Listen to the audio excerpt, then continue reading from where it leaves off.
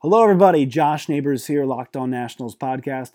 On tonight's show, Connor Jones joins me to break down the Nationals' 3-1 loss against the New York Mets. We discuss the injury to Max Scherzer and the return of Juan Soto and much more. 3-2 to Suzuki. Kurt Suzuki! See you later! The Nats have won it! 7 runs in the bottom of the ninth. This is deep to center field. Bellinger's back. It's a grand slam. Howie Kendrick with a 10th inning grand slam to break it open. The former Dodger breaking hearts in Los Angeles. The kick in, here it comes. Swing and a miss! Swing and a miss! Swing and a miss! And a World Series Game 7 winning Curly W is in the books. The celebration is on. The Washington Nationals are the world champions. You are listening to the Locked On Nationals podcast, your one-stop shop for news, analysis, and conversation surrounding your reigning, undisputed World Series champion Washington Nationals. Now, here's your host, Josh Neighbors. Hello, everybody. Locked On Nationals podcast. Josh Neighbors here alongside me tonight, Connor Jones. It is Wednesday, August 5th, 2020, 9:30, 6 p.m. Eastern Time. As we record this, the Nationals fall to the Mets 3-1. They split a midweek two-game series with the New York Mets as they look ahead now and play the Orioles moving forward. A lot to get to. The main story out of tonight's game, Connor, is Max Scherzer going down after the first inning. And you and I were talking before here, but what is what is the real story here with Max in terms of the injury? Because it was pretty clear that he was not himself when he came out of the gates. Yeah, I think with that, it was actually good news, all considered. The Nats, after the game, Max Scherzer was talking, saying that it sounds like a minor deal. So that's really the biggest takeaway from tonight's game is you want to make sure that Max Scherzer comes away healthy because you just can't have him missing starts. You can handle the singular loss, but having it not be a big thing with him is certainly a positive to take away from this night. Yeah, and it's tough, with the hamstring, and he tweaks it before the last Blue Jay starts, which makes it pretty impressive that he went through that start and was as good as he was for, 7 and a third inning and does very well during that game. Yeah, I think the way he made it sound was when he retweaked it yesterday, I guess, or today, one of the two. Whenever he did it before this start, it was a little bit worse. So he said typically hamstring injury on that right leg, you can pitch through because it's not the one that's taking as much of the impact as a left leg would for a right-handed pitcher. But so he thinks that it's not too big of a deal. He thought he was going to be able to gut it out tonight, but Kurt Suzuki let him know that his stuff didn't look up to normal after that first inning. And I think Max decided it was best for the team if he got out of there. Yeah, and good job by the Masson camera crew to get him kind of, they see that shot of him limping off the mound. And then also, too, they did a good job of digging back and watched him in the bullpen session before the game, and you could tell it was bothering him. It was very apparent. And his fastball command out of the gate was bad, but obviously this explains that. I think all things considered, Connor, in a 3-1 game, the bullpen comes in an unexpected spot and does a really good job. Eric Fedde was not great, but only gave up 1 run, even though he gave up 3 hits and 3 walks in 3 innings. The rest of the guys, for the next 5 innings, did I thought a very good job. And Sean Doolittle, who we thought was going to struggle, after that last start because his stuff just does not seem up to par, was the only spot that was pretty questionable. And, Sam Freeman administered 2 walks and got out of that. Suero gave you a full inning. I thought Finnegan was sharp tonight, and then Guerra also as well was pretty sharp. So the bullpen giving you some positives. This is not last year's bullpen. This is a better bullpen. I think that's what we've seen through the first 9 games of the season. Not only is it a better bullpen, I'd go as far to say it's one of the best bullpens in the sport.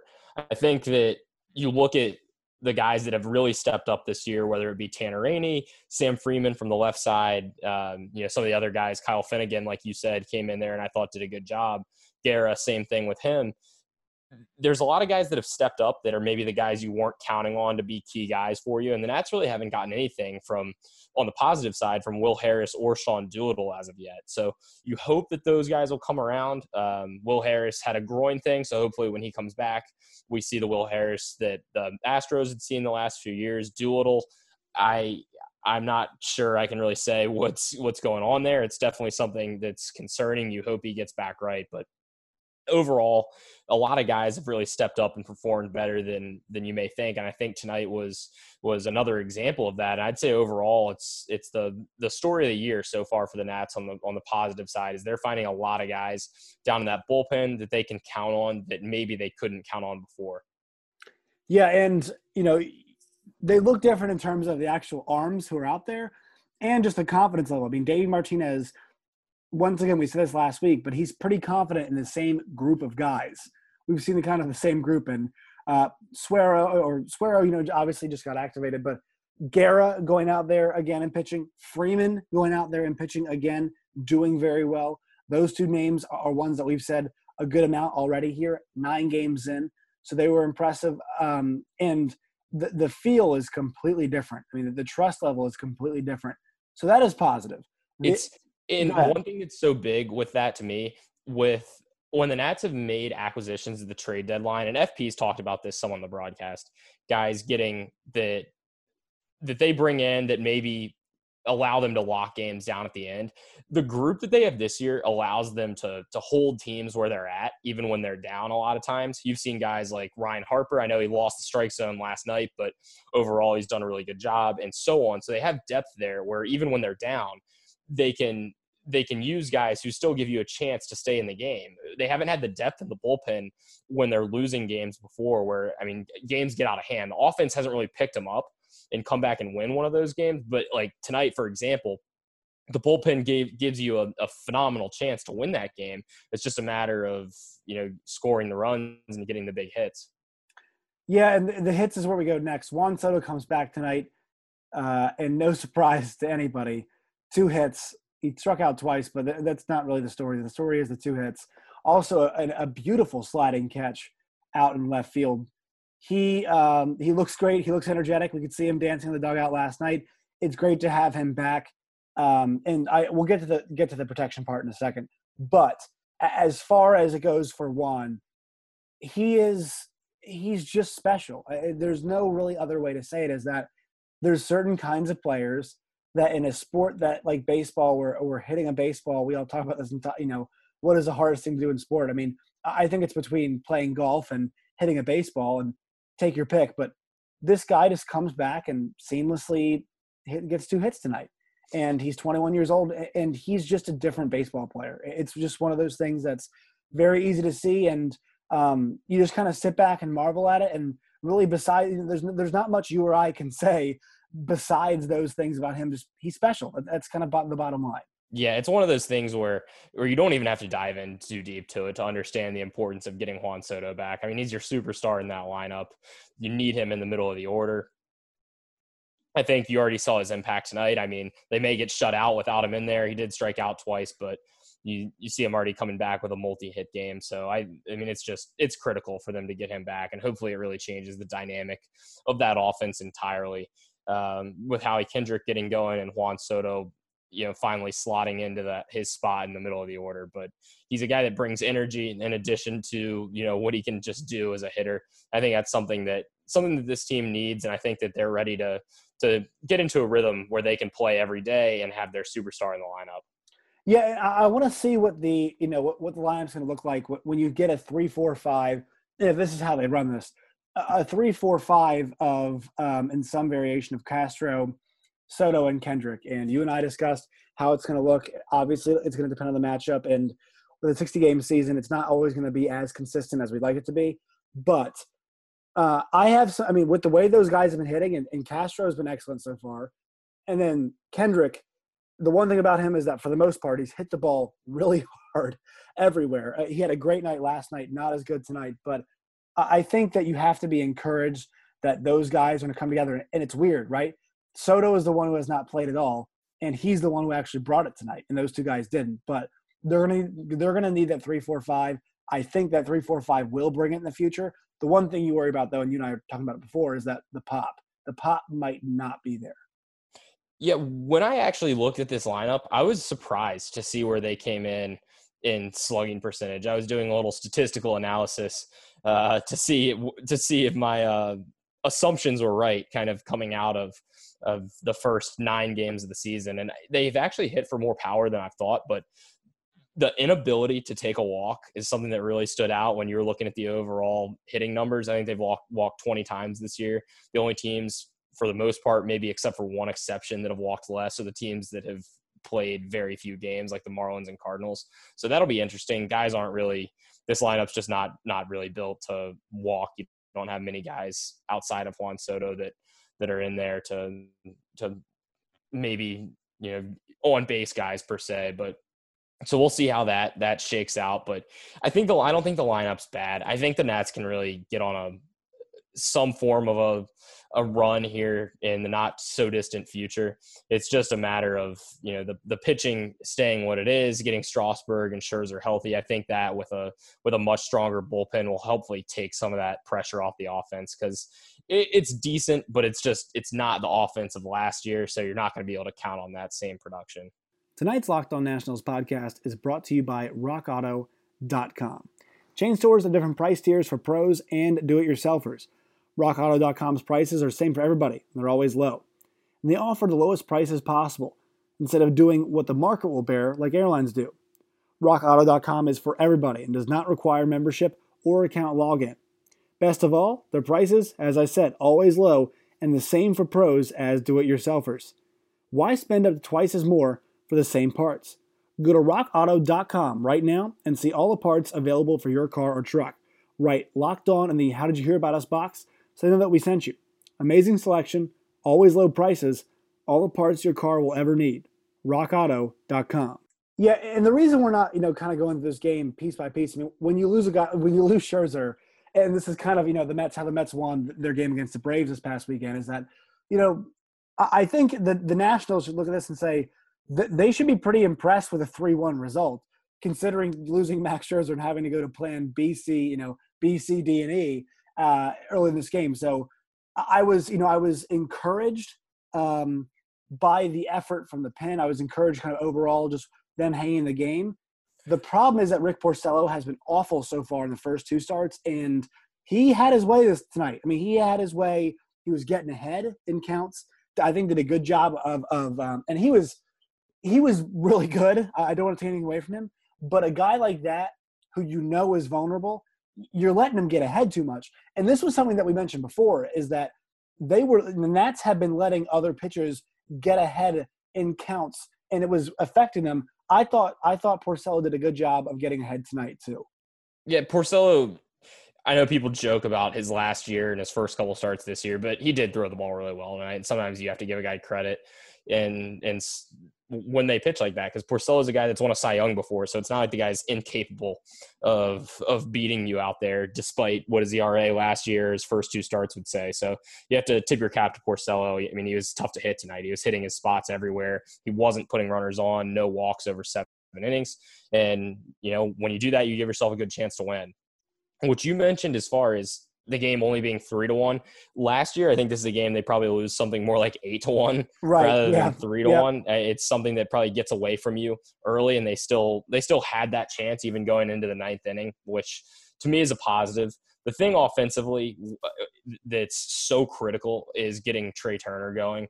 For years, it seemed like ever since he's been called up and been at the top of that order, the offense just goes as he goes, more so than it does with any other player in that order. So once he gets hot, I think the offense itself, you're going to see the offense heat up too. It seems like the trend lines with Trey Turner's individual performance and the Nats offense collectively are so similar. So if he gets going, which he will, he's going to heat up here at some point. I think that the Nats offense is going to start to perform better as well.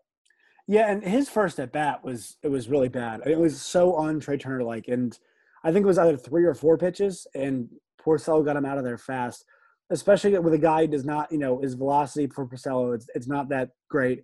And obviously he's able to, kind of use a lot of movement on his pitches, but Turner just did not look prepared, and that was kind of a sign for things to come with the rest of his night. The thing I will say, not to cut you off, but the thing I will say about just baseball in general in 2020 compared to other years is that with the so few number of games, I think people may overanalyze and overlook into individual performances or how a guy performs over the course of a week. I mean, I'm sure Nats fans remember Anthony Rendon having 2 awful months to start the season, and then you go back and you look at his baseball reference page or something now and see how he finished the year, and you wouldn't know, but the guy struggled for 40 or 45 games. So if that happens in a year like this, people are going to be questioning things more so than they would in maybe a normal year because there's not as much time to turn it around. I would just question more the end of, in context of the season, right? I mean, it's not – Trey Turner is what he is. Now, is he the MVP candidate that some people have said that he could be, on some certain national broadcasts? No. But is he an excellent, excellent hitter to lead off your lineup? Yes. And does anything that he does this year, unless he hits like 190, my opinion of that is not going to change. I think more what I'm saying is just in context of the shortened season. And, yeah, the Nats have been sitting since last Wednesday. This is something that we had to talk about last Thursday. After last Thursday's game, the Nats have been sitting around. So, no, am I worried about Trey Turner long-term? No. But I just think that it is more difficult. And, that first at-bat was just, it was off-putting, I guess you could say. I guess my point was more so that it's not that people are going to take things as more of an indictment of the kind of player that they are. It may be as much as it just puts a little bit more pressure on a player to turn things around more quickly than they would in other years. I mean, 9 games to start a year, there's 153 left in a normal season. Right. So you're not thinking twice about Trey Turner's batting average or how much he's getting on base. You think that as Mike Rizzo likes to say, water's going to find its level. But I guess there's a little bit more of a sense of urgency in a shorter year. And especially for him, too. I mean, for him, too, there is more of a sense of urgency, right? Because you lose Rendon, and then Soto's been gone for the first 8 games of the season. And then, obviously, you don't expect him in Game 9 to be, the offensive, the whole offense. So there is more pressure on Turner in that way. That there's less games, and he is now a more prominent figure on this offense because you take away the other, one of the other prominent pillars of the offense. So, like you say, Connor, I mean, it feels like the pressure is heightened, but it is heightened, right? The pressure is a little bit more ratcheted up. Fair or not fair, it is. And so, they are going to be leaning on him a bit more for better performances than he had tonight. Some people would say that the pressure is actually ratcheted down because you're playing a 60-game season where schedules are completely unbalanced and they're throwing 16 teams. I don't buy it. I still don't buy it. I've been saying it. I don't buy it. I don't buy that. I think these guys are competitors, and I think they're going to feel it. I think they're out here competing, and I think they know the realities. And I'm not saying that I agree with that school of thought, but I think that there may be a little bit of validity to it if you're going to miss a year. I don't think the players feel it, though. I just don't think the players feel that. That's not the way they operate, I feel like, as competitors. Yeah, to some degree, I agree with you. It's tough when you see a guy like Mike Soroka in the Braves-Mets game the other night, like a year like this, him suffering that tough of an injury. You're just like, wow. That and of all years to have that happen in 2020, it's like you better hope they finish this season because you can't have guys tearing their Achilles all for nothing. So if you're going to start it, all I'm saying is I'm getting completely off track here. No, it's fine. You better finish it. All right, so now the Nationals turn their attention to the Baltimore Orioles, who are about to – I mean, this is a bizarre season. The Baltimore Orioles are about to go through a sweep at the hands of the Miami Marlins. The Nationals missed last weekend due to their corona issues. And, Connor, I'm not sure if you've seen who the Marlins are trotting out there for in their roster tonight, but it is an eclectic bunch, as you'd expect, for a Major League Baseball game. Anyway, the Nats turn their attention to the Baltimore Orioles. Your expectations for this weekend, because it is Baltimore at New York for 4 games, and then another 3 with Baltimore. So a good stretch upcoming here for the Nats. Yeah, well, hopefully. Both of those lineups are eclectic, you could say. I think that a lot of fans, just with the game of baseball, have probably been tuning out of those Orioles-Marlins games because I can't imagine that they can be too enticing to watch. Our old friend Pedro Severino is hitting in the 5-hole for the Orioles tonight. I can say I haven't really seen him a whole lot since he left the Nats, but Pedro Severino, to me, he doesn't strike you as a 5-hole hitter. It's not necessarily where you want him in your lineup. So if he's hitting 5th, there's no telling who else they have in there. I mean, there's just some unique names in here, guys that you just may have never heard of. You wouldn't know that they still played. It's same thing with the Marlins. This is crazy. Like Ryan LaVarnway, I had no clue that guy still played baseball. But yeah, so this weekend, I'm not sure he did before this week. I think he might have gotten the call to arms, and he had to answer the bell. Matt Joyce is out there, I believe, doing things tonight for the Marlins.